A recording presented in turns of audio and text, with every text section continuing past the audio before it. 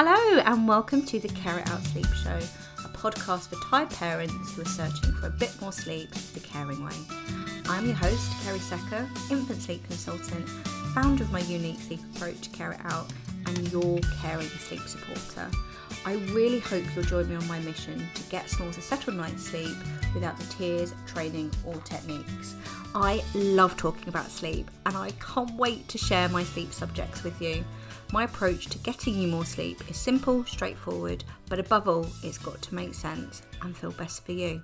Ready to get more sleep? Then let's get started. Hello and big welcome to The Sleep Show. This is your host, Kerry Secker, and today I am going to be talking about a very common sleep subject, small naps or short naps, aka sleep snacking. So, how can I extend my Small's naps, or how can I get my Small to nap for longer, are two questions I get asked a lot. I probably get asked this at least on the daily. So I thought delving into this a little deeper and answering these frequently asked questions for you would be super useful for lots and lots of you. Well, that's the plan anyway. There's lots and lots of pressure to get your Small to take naps and nap for a good length of time. And I know I probably don't help this because I most certainly talk about naps for a fair bit. Again, on the daily, I'm talking about this. But like most things on my sleep approach, I don't believe there's a one-size-fits-all schedule when it comes to taking naps and the nap length. Every Small is different and therefore has different nap needs. And I know there's lots and lots of guides out there, and these can be super useful, that detail how long they should nap for, but they are just that, a guide, and they are in no way gospel. They don't know you, they don't know your baby, and you are your little one's expert. I don't believe that by a set age they should nap for an X amount of time. And actually, I often find these wildly unrealistic. Some Smalls will take long naps from an early age, which is great. We don't need to do anything about that. That's very natural too. But some won't, and that's the majority. And it's so easy to think or feel your babe must be broken or you're doing something wrong, and therefore it needs fixing. However, the reality is short naps, aka sleep snacks, can be natural, age appropriate, and just what your Small biologically needs at that time and in that moment. Therefore, my approach doesn't set any set or minimum nap lengths. Instead, it goes with your Small's individual nap needs. After all, they don't come with a manual, they are the manual, aka the bed boss. Now, whilst short naps are natural, I've just talked you through that, sometimes your Small may take a nap shorter than 30 minutes, or what I call a sleep snack. And sleep snacking is really, really common. I say it all the time. If your little one is sleep snacking, you're not doing anything wrong. Your little one isn't broken. But here's 5 sleep suggestions that could help. So number 1, are the sleep snacks age appropriate? So short naps of less than 30 minutes or so before 6.5 months can be very age appropriate. And this is because their circadian rhythm or their sleep system hasn't yet fully developed. And short, frequent naps on rinse and repeat are 100% knackering, not that you need me to tell you that, but are 100% natural. And the majority of Smalls will start to consolidate their naps and sleep for longer at around 6 to 7 months-ish. But some never do it, and it doesn't mean there's something wrong or we need to fix it. If your Small is napping during the day, going to bed smoothly, and is settled-ish at night time, there's a strong chance that they are getting the naps that they need. Are they overtired? Number 2, are they overtired? The most common cause of short naps is your Small is overtired. The more overtired your Small gets, the more cortisol they produce, aka baby Red Bull. And it seems so logical that if they were exhausted, that they'd fall asleep smoothly and stay asleep for a good chunk of time.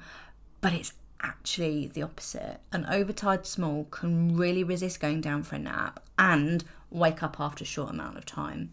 The easiest way to prevent this is by following an age-appropriate nap gaps, all of which I've outlined in my free video. And what I'll do is I'll pop the link to this in the show details for you. 3, are they undertired? Now, I know that I've just whittled on about how overtiredness can cause short naps, but just to add to the total confusion, too short a nap gap or time between the time that they're awake for can also lead to short naps. And it can be such a bad balance, can't it, for some smalls? And this is because if the nap gap is too small, or the wake window, the amount of time that they've been awake between the nap is too small, and they've not had enough awake time or activity, they may take a shorter nap. And this is because they've not built up enough tide in their tank, or what I like to call peak pressure. They'll be tired enough perhaps to go down for a nap, but not tired enough to sleep for a really good chunk of time. My sleep suggestion would be, this can be tricky to kind of move forward from, but my sleep suggestion would be to rule out overtiredness first. So if your little one is doing short naps first, check the nap gaps and check overtiredness first. Like I've said, I'm going to pop that link in the show notes for you. And then if that doesn't help, then I would suggest slowly increasing their nap gap or wake window to see if that helps. I really hope it does. Number 4, are they getting sleep space to resettle? So none of us really sleep in great chunks without waking up and checking in on themselves. And your small is exactly the same. I call these change checks, and it's a safety system we've got in place to make sure we're safe whilst we've switched off and we are vulnerable. So it is very natural for your small to stir, open their eyes, wake up or call out during their nap, but it doesn't always mean that they're asking for your support or a sign they're actually ready to end their nap.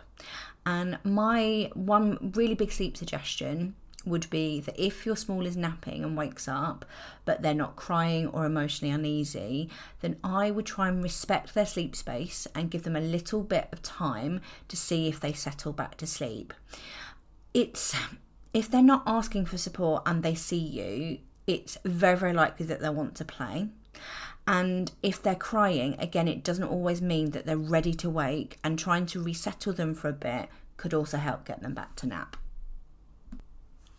Number 5, are they falling asleep where they wake up? It's rare for this to actually happen, but for some smalls, if they wake up from a nap in a totally different place to where they fell asleep, this can actually cut the nap short. And it comes back to the change checks that I just talked about. We do this while sleeping, and it's the same for naps. So for example, if your little one falls asleep in the car but then wakes up in the house, or falls asleep on you but wakes up in a bed, they realise there's a change, and this change could compromise their safety. I know that sounds really super drastic, and it can wake them up. And once they've had a nap, even if it's just a 5, 10, 15 minute mini sleep snack, it takes the edge off of their tiredness, and it makes it very difficult for them to actually get back to sleep. This is really important for naps because they naturally have less sleep hormone, melatonin, in them during the day. And my sleep suggestion would be, if where you can, try to keep their peak place consistent for the whole nap. And lastly, from my experience, which is the only thing I can talk from, I so very rarely look at pushing independent sleep for naps. And in fact, I actually can't remember the last time I did do this. And this is because it's so unlikely to be cause of this. It's so unlikely to be the cause of the sleep snacking, and it's often harder to make changes to how they nap due to the light melatonin levels during the day. If you would like to look at changing how your small goes down for a nap, I suggest practicing at bedtime first, and then start practicing at their first nap of the day, because this is usually the easiest nap to try something new and get them down for. I really, really hope you found that useful and reassuring. Don't forget to check the show notes for my free nap gap guide that I mentioned in one of the 5 sleep suggestions. I can't remember which one it was now. And I will be continuing the conversation over Instagram, and I'll pop that in the show notes too. Sending you lots of love and sleep solidarity. Bye. Thank you so much for listening to me, your host, Kerry Secker, on the Care It Out Sleep Show.